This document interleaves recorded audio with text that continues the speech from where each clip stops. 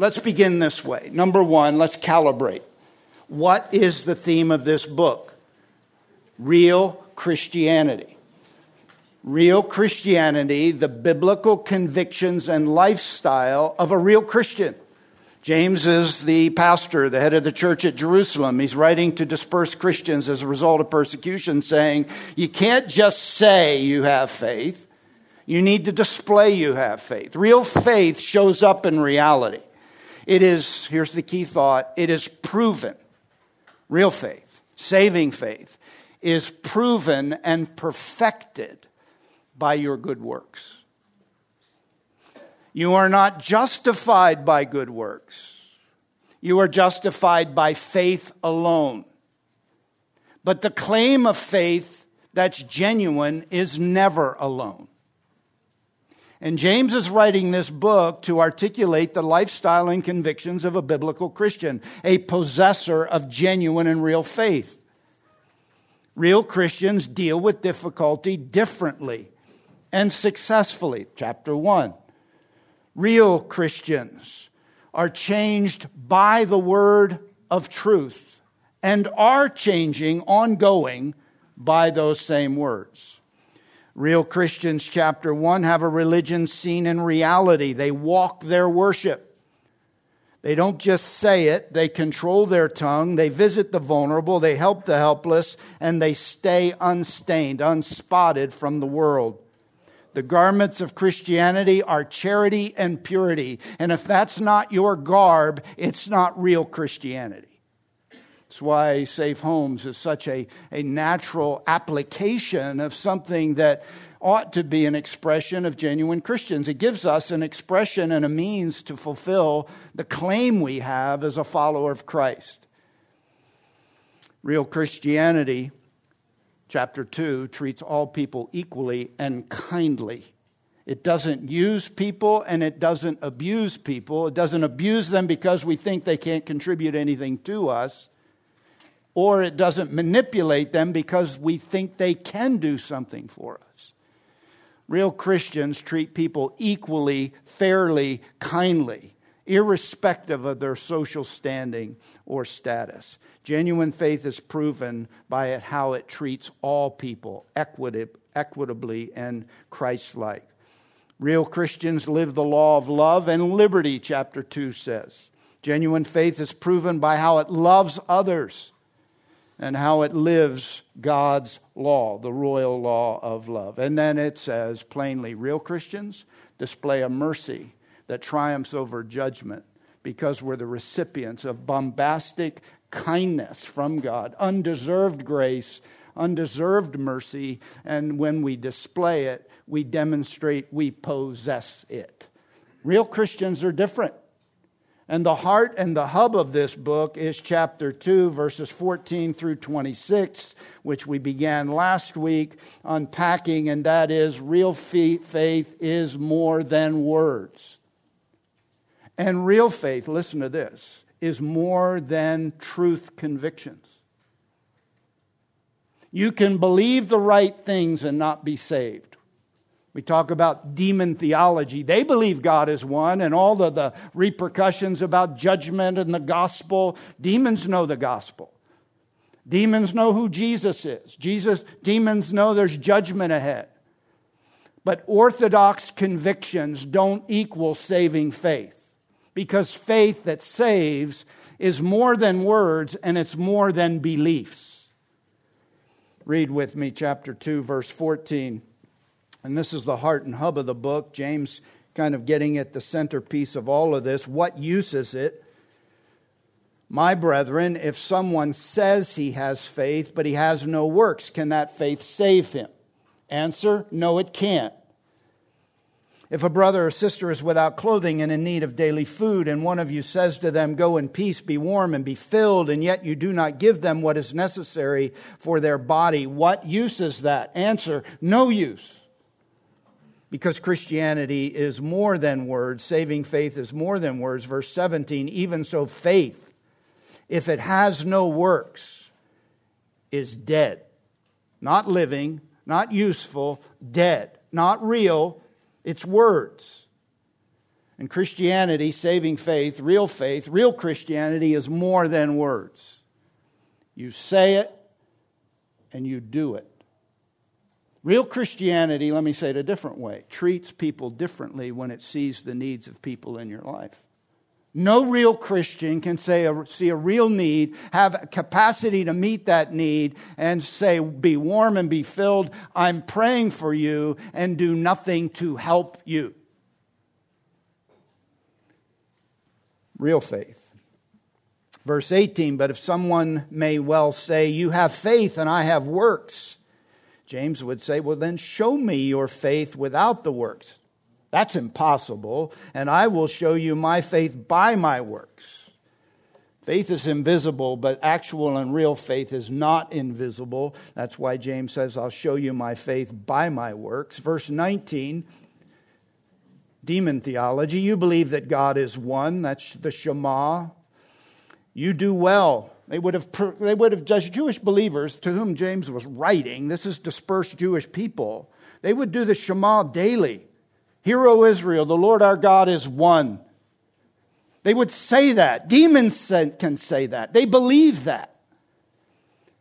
Verse 18, someone may well say, or verse 19, you believe that God is one, you do well. The demons also believe and shudder. Now you can take the word shudder as shudder like I'm afraid, like I'm terrified, or you can take the word shudder like bristle, which means I'm hateful, I'm hissing. The God that I acknowledge, I don't love. The God I acknowledge, I don't respond as He deserves and desires. Which is why the Shema goes on to say, if you declare God as one, actually, constantly, and consistently, then you will love Him with all your heart, soul, mind, and strength. Because real lovers, real acknowledgers of who God is, they're transformed by the grace of God through faith in Christ alone, have a heart for God. They don't just treat people differently, they treat God differently. And you can make the claim, but the claim isn't validated until that claim is substantiated. You can have the convictions. You can be orthodox in your faith, but that claim and conviction is not validated as Christian until it looks different than the demon's response. I care about God. I love God. And I will treat God as He deserves and desires. Because real faith is more than words and more than belief truths that you hold. Convictions that are actual. And I remind you what Spurgeon said, nobody believed in Jesus Christ and necessarily became a Christian. Because belief in Christ is not alone what saves. It's a necessary ingredient, but every Catholic on the planet believes Jesus Christ died for their sins. It is more than that conviction. It ends up in an all-out resolution of your heart, all-out passion of your soul, and all straight what saving faith is. James 2:14 through 20 describes a dead, useless for saving you faith. And now, in verses 21 through 26, James shifts to what saving faith is, what it includes. And he draws truth from two compelling and radical examples that faith that saves works. It is validated and manifested in the expression of practical and visible works of that faith. Verses 21 through 26, James makes his case for the nature of real and saving faith by presenting two of the most well-known examples to his hearers. Examples of saving faith, listen to this, from polar opposites of the social spectrum. He's going to look at the most highly regarded person in that culture to the least regarded person in that culture. From the most revered Jewish forefather to a despised Gentile sinner. From a respected Jewish leader to a pagan Gentile harlot. From a man to a woman. Read with me verses 21 through 26. Saving faith. It works. Validated by two radically different yet similar examples. Was not, verse 21, Abraham our father justified by works when he offered up Isaac, his son, on the altar. You see that faith was working with his works, and as a result of the works, faith was perfected. And the scripture was fulfilled, which says, "And Abraham believed God, and it was reckoned to him as righteousness. And he was called the friend of God." Now watch verse 24. You see that a man is justified by works and not by faith alone. In the same way, example number 2, was not Rahab the harlot also justified by works when she received the messengers and sent them out by another way? Concluding summary statement illustrated by the least and the most respected. For just as the body without the spirit is dead, so also faith without works is dead. Abraham would be an example of the best of men to the Jewish readers. Rahab would be an example of the worst. And yet, both are justified by faith, and that justification is validated and verified by their works. And the reference to each example is introduced with a rhetorical question. Grammatically, it requires an affirmative response. Was not Abraham our father justified by works? Answer, yes, he was. And in the same way, was not Rahab the harlot justified by works? Grammatically and rhetorically, yes, she was. Faith and works are connected. The faith that made them righteous was validated by their works of faith, manifest in these well-known and famous expressions of their faith recorded here. So they know who these people are. They know one is at the top of the social food strata, famous person social strata. I don't know where the food thing came in. I'm old and I miss breakfast. Rahab, at the very end, at the lowest end of the social spectrum.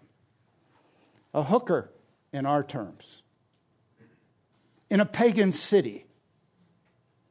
Abraham, the most famous, who will in this passage be referred to as he was from the people of God hearing these words. He was not a harlot, he was the friend of God. These are compelling and radical examples of the faith that is manifest in real time, in real action. Because the faith that saves always works in real time, in real ways, or it is not real. All right, so one of the keys to understanding this, and I'm going to try to do my best to give you clarity on what makes this passage so challenging, and it's the use of the word justify. Justify. Was Abraham justified by his works? James says, yes, he was.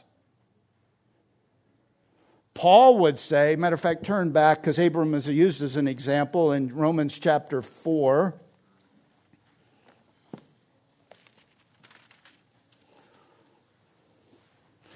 So, how is the word justified used? That's the key issue. And you know this, words have different nuances of meaning. They mean something in terms of the options, according to the dictionary, lexically. They mean, this could option A, option B, option C. Context determines what the meaning of the word is. Because the word used here is the same word you're going to read in Romans chapter 4. Dike is the heart of the word. It means right. Dikaiao means to be made right or to be declared to be right. Righteous. Dikaiao can also mean to be shown or verified to be righteous. Definition option A, declared to be right. Definition number 2, validated, verified, or vindicated as righteous. Both are legitimate definitions. Well, what decides or what determines the difference? Context determines the difference. The immediate context, what's going on in James, and just a reminder, James's issue is faith that's valid must display itself. It must verify itself. It must vindicate the claim. You can't just say it and not verify it. That's James's context. James says in chapter 1, we are brought forth, verse 19, by the word of truth. Not by our works, but by the word of truth. James, remember who he is? The head of the church at Jerusalem. Do you remember where he shows up first? After it says in 1 Corinthians that the risen Christ, his half-brother, appeared to him personally. That question on the table as it relates to the early church is, what does salvation require?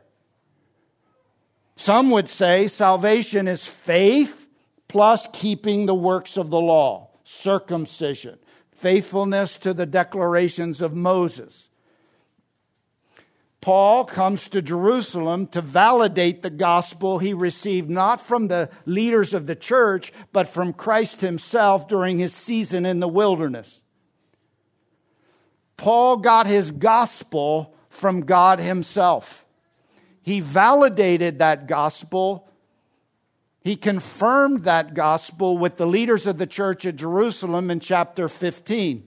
Peter, one of the reputed pillars of the church, stood up in Acts chapter 15 and said this: God was cleansing the hearts of the Gentiles by faith. Verse 11, Peter, we are saved through the grace of the Lord Jesus Christ. It is not by works, it's not by circumcision, it's not by the works of the law. The Gentiles don't come by means of work. The Gentiles come just like we come, by faith alone, in the work and grace of God alone. And James stands up after Peter's strong claim about salvation being apart from the works of the law. James stands up as the head of the church, as kind of the final leadership spokesperson, and says, brothers, listen to me. I agree with Peter.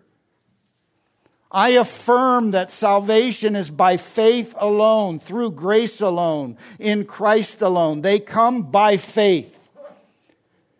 And I judge that we do not trouble those who are turning to God from the Gentiles with keeping the law of Moses, because it doesn't save. But I asked these proclaimers, Paul and those who will preach to the Gentiles, to be holy and to avoid unnecessary offense. Do not eat things strangled or animals with blood in them. Now, that doesn't get you to heaven. It's not a work you do. It's so you don't create an offense to the people you are going to as an apostle of the gospel that saves, grace alone, faith alone, absolutely apart from the works of the law. That's James. You're saved by the word of truth, chapter 1, verse 19. You are needing to demonstrate a faith that shows up in more than words and more than beliefs. The issue is not what saves you, but the faith that saves you. It's not two things, it is one thing. I asked you to turn to Romans chapter 4 because the subject is Abraham, and the quotes in James chapter 2 refer to things that come out of this passage and out of Genesis chapter 15. Let's go to verse 28 of chapter 3, since we're in such close proximity, because Abraham is going to be the example of Paul's claim, which he makes in verse 28. We maintain, this is Paul the apostle, we maintain that a man is justified, dikaiao, he's made or declared righteous by faith apart from works of the law. That's the claim. We maintain that a man is justified by faith apart from the works of the law. Verse 1, chapter 4. What then? Shall we say that Abraham, our forefather, according to the flesh, has found? For if Abraham was justified by works, he has something to boast about, but not before God. Verse 3. This is the same statement that's in James chapter 2. For what does the Scripture say? Abraham believed God, and it was credited to him as righteousness. No work involved, otherwise he could boast about it.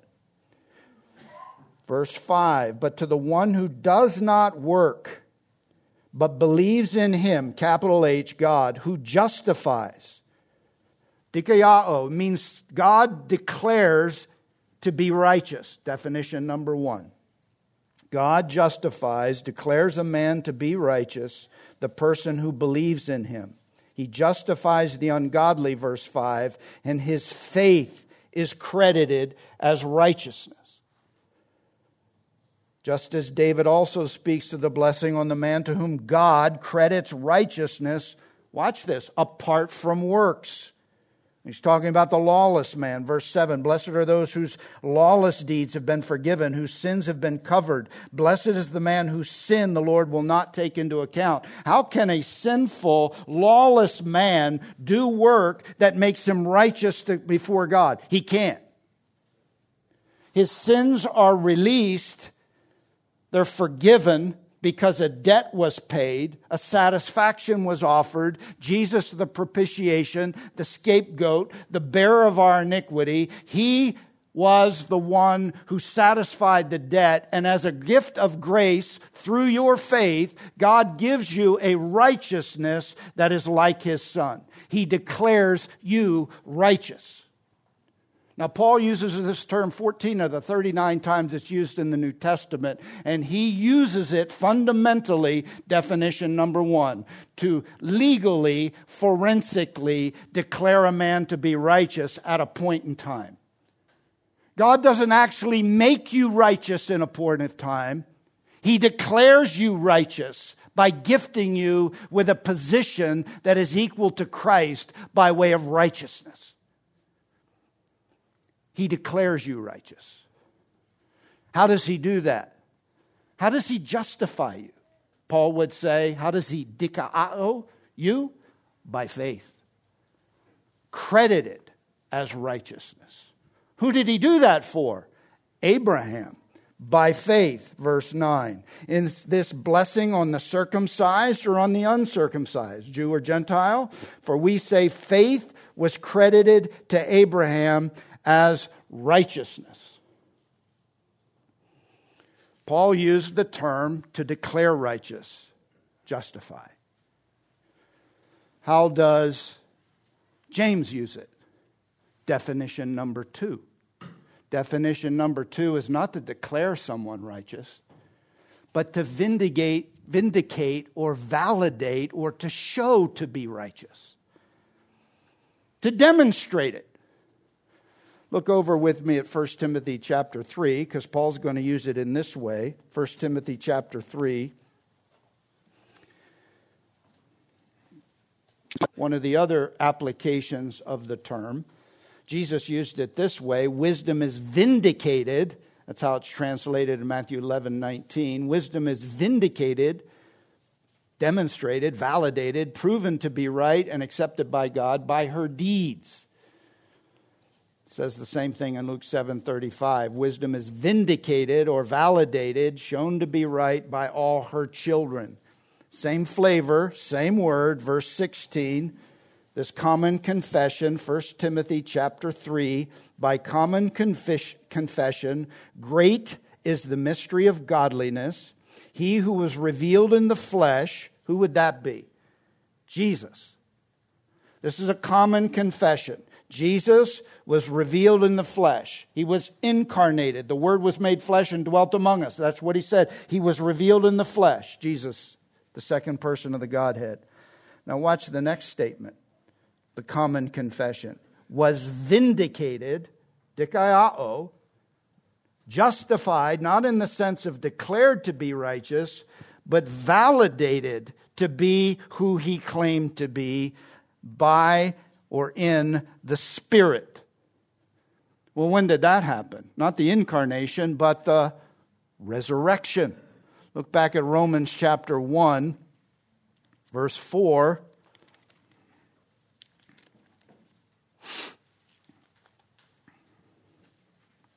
Paul says he's a slave of Christ Jesus, called and as apostle, set apart for the gospel of God, which he promised, the gospel of God, which God promised beforehand, chapter 1, verse 2, through his prophets in the Holy Scriptures concerning his Son. So the subject of verse 3 and the heart of the gospel is his Son, God's Son, Christ Jesus. Now watch this. Who was born of a descendant of David according to the flesh, incarnation. Verse 4, who was declared by the Son of God with power by the resurrection from the dead. Now watch this. According to the Spirit of holiness. So what validated, verified, justified, shown to be legitimate Jesus Christ as the Son of God? The resurrection. Who did that verifying work? The Spirit of God. Declared to be the Son of God through the Spirit of God, the resurrection from the dead by the Holy Spirit, according to the Holy Spirit. Definition number 2, dikao, is it's validated and verified. The claim is validated and verified. It's vindicated. That's the second use, 3 times used by James, that word dikao, and it is in James chapter 2, and it is the second definition of the word, not to declare righteous, but to verify, validate, or vindicate as righteous. It's like, Harry, how do you justify that? You say you're the greatest athlete who's ever lived. How are you going to validate that, verify that? How are you going to claim that you can play that guitar? I can play that guitar. It's a Taylor guitar. Is it a Taylor? I don't know. I can play that guitar, and I am one of the best you've ever heard. And you would say to me, well, after you laugh, you would say, how do you validate that? How do you justify that? Play it. Show it. Demonstrate it. Make it obvious and undeniable. You can say you can play, but if you don't play, you shouldn't say. That's James' use of dikaiao. It's not to declare you as righteous. Genesis chapter 15 is where God declared Abram as righteous. And he declared him as righteous, Genesis chapter 15, verse 6. Listen to this. Because he believed God. 20 plus years later, what did he believe God for? Let me finish. I'm going to give you a son. And out of your seed, you will be the father of many nations. You'll be called the exalted father. And Abraham, who didn't have a son, believed God, and it was reckoned, it was imputed, it was legally declared, credited, you're righteous. What did Abram do? He didn't sacrifice Isaac, or he wasn't willing to sacrifice. Isaac wasn't born. It was until 20 plus years later that he went to Mount Moriah and did what James is referring to, validated the faith that God said he had that made him righteous. It was validated by believing, it was declared righteous by the believing, and it was validated by the obeying. James is saying, if you say you can play it, you better be able to play it. If you say you're a Christian, you better display that you're a Christian. Because real faith really works. That's the heart of the challenge. And that's the explanation. The main goal of Paul is to teach the true meaning of justification, declared to be righteous. You do it by faith in Christ alone, by believing. This is how a person is saved. This is how a person is legally justified, declared righteous before God. The main goal of James is to teach how to discern the genuineness of a person's faith. You have children that claim they believe. You have relatives that claim they believe. You look at a person in the morning in the mirror who claims to believe. What validates that? Wouldn't you say it's important to know that before you hear the words, "I never knew you"? That's James' argument. Validating it by displaying it. Augustus Toplady says, if God gives you St. Paul's faith, you will soon have St. James' works. James is not teaching that salvation is by faith plus works. He is teaching that a faith that truly saves really has good works. All right, let's look at the faith that saves, manifest. Go back to James chapter 2, in Rahab and in Abraham. I'm going to give you some kind of big overarching statements about saving faith and validating evidences of saving faith as revealed in these two examples. Verse 21, Abraham, the superior saint. Here's what real saving faith looked like in his life when it was demonstrated. And I'm going to argue that these are examples that you ought to benefit from and hold yourself accountable to by way of measure and by way of evidence. Saving faith, this is Abraham's faith. Saving faith is put God first and believe God no matter what faith. When it says that he was justified by works when he offered up Isaac his son on the altar, what kind of faith did he demonstrate? Saving faith. What was that characterized by? Faith that says, I'll put God first and I'll believe God no matter what faith. I'll put God ahead of my only son. I'll put God ahead of my most beloved relative. Saving faith puts God first. Listen to Matthew 10:37. Jesus, he who loves father or mother more than me is not worthy of me, and he who loves son or daughter more than me is not worthy of me. True, saving, genuine faith changes the priorities of who you love the first and who you love the most. And Abraham was demonstrating his faith by saying, God, I choose you first. And I believe you no matter what. Because the Bible says that of the God that Abraham put first, he believed that that God could raise his son from the dead. That's what actual faith in real time looks like. It puts God first. Real faith is proven, here's another way to say it, when you obey and trust God when you're severely tested. Real faith is proven in the crucible of difficult tests. Real faith is validated by obeying God and putting God ahead of any relationship and is manifested in a friendship with God relationship. Look at verse 23 rather. The scripture was fulfilled. In other words, it's reached its fullest expression, which says, and Abraham believed God, and it was reckoned to him as righteousness. When did that happen? When he believed God to give him a son. When was it validated and verified? When was that fulfilled? When he was willing to sacrifice his son. And it was at that moment of obedient love that real faith manifest and fulfilled in love, obedience, and trust, that God said something about Abraham's faith, and he declared something about all who believe and obey him like that. And this is what he says, verse 23, and he was called the friend of God.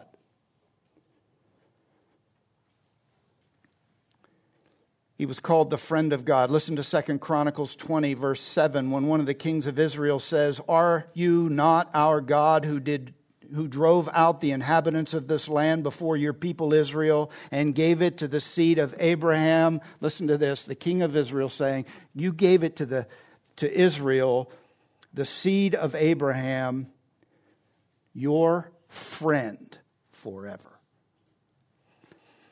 Isaiah 41:8, but thou, Israel, are my servant, Jacob, whom I have chosen. This is God talking. The seed of Abraham, God talking, my friend.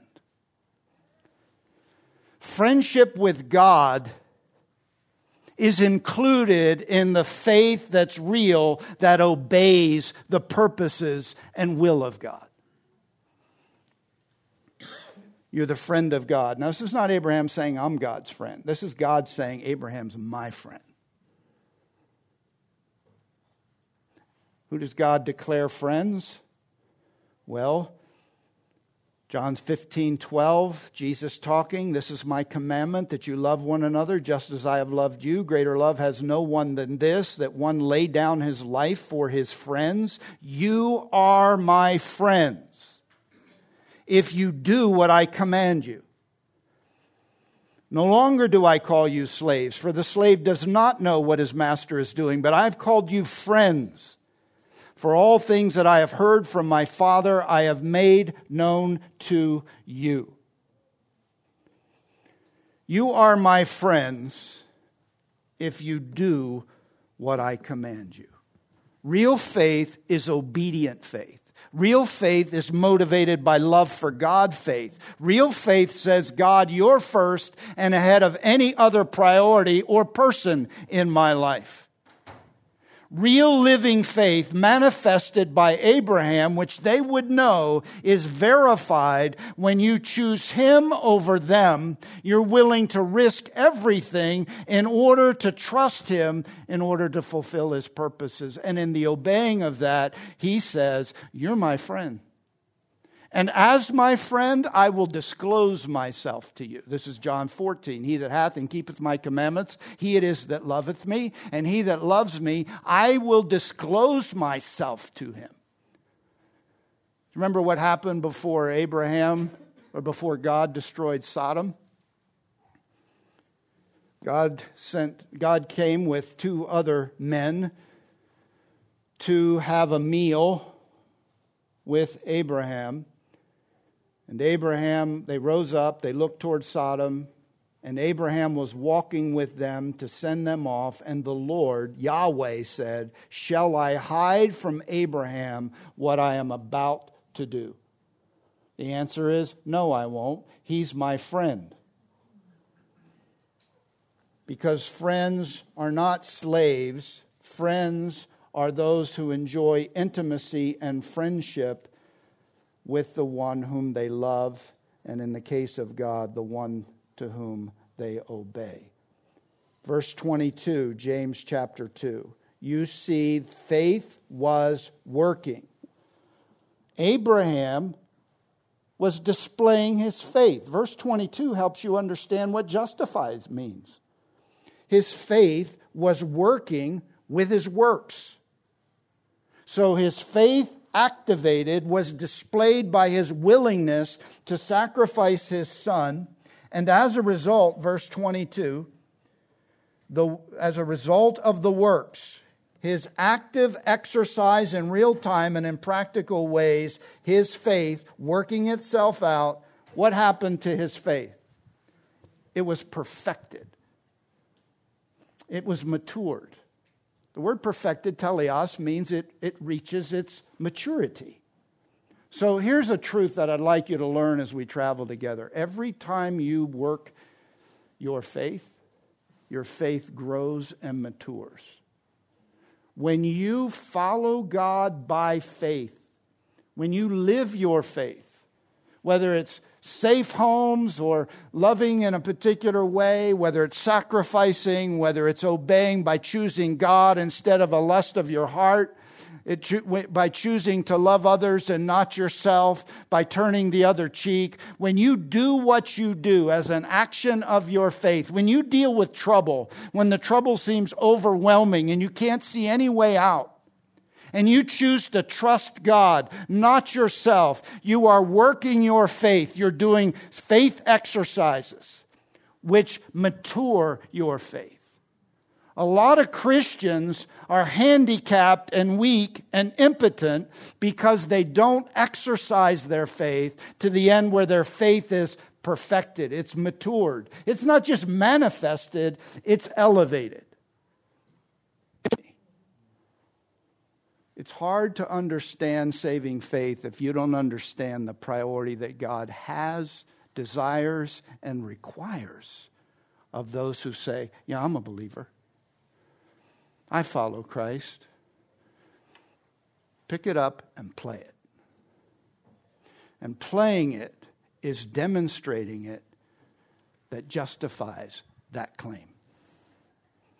If you understand that, would you say amen? All right. For me, this is convicting.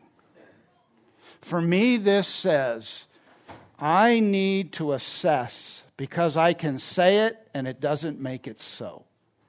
This is not to make you doubt your salvation. This is to give you the measuring means to verify and validate your salvation. Now, lest you leave here feeling like, oh my goodness, this superior saint who exercised this kind of faith that validated his claim, that isn't me, Harry. Well, the good news is there's another illustration, and her name is Rahab. And I didn't get done chapter 2. It's 10 o'clock.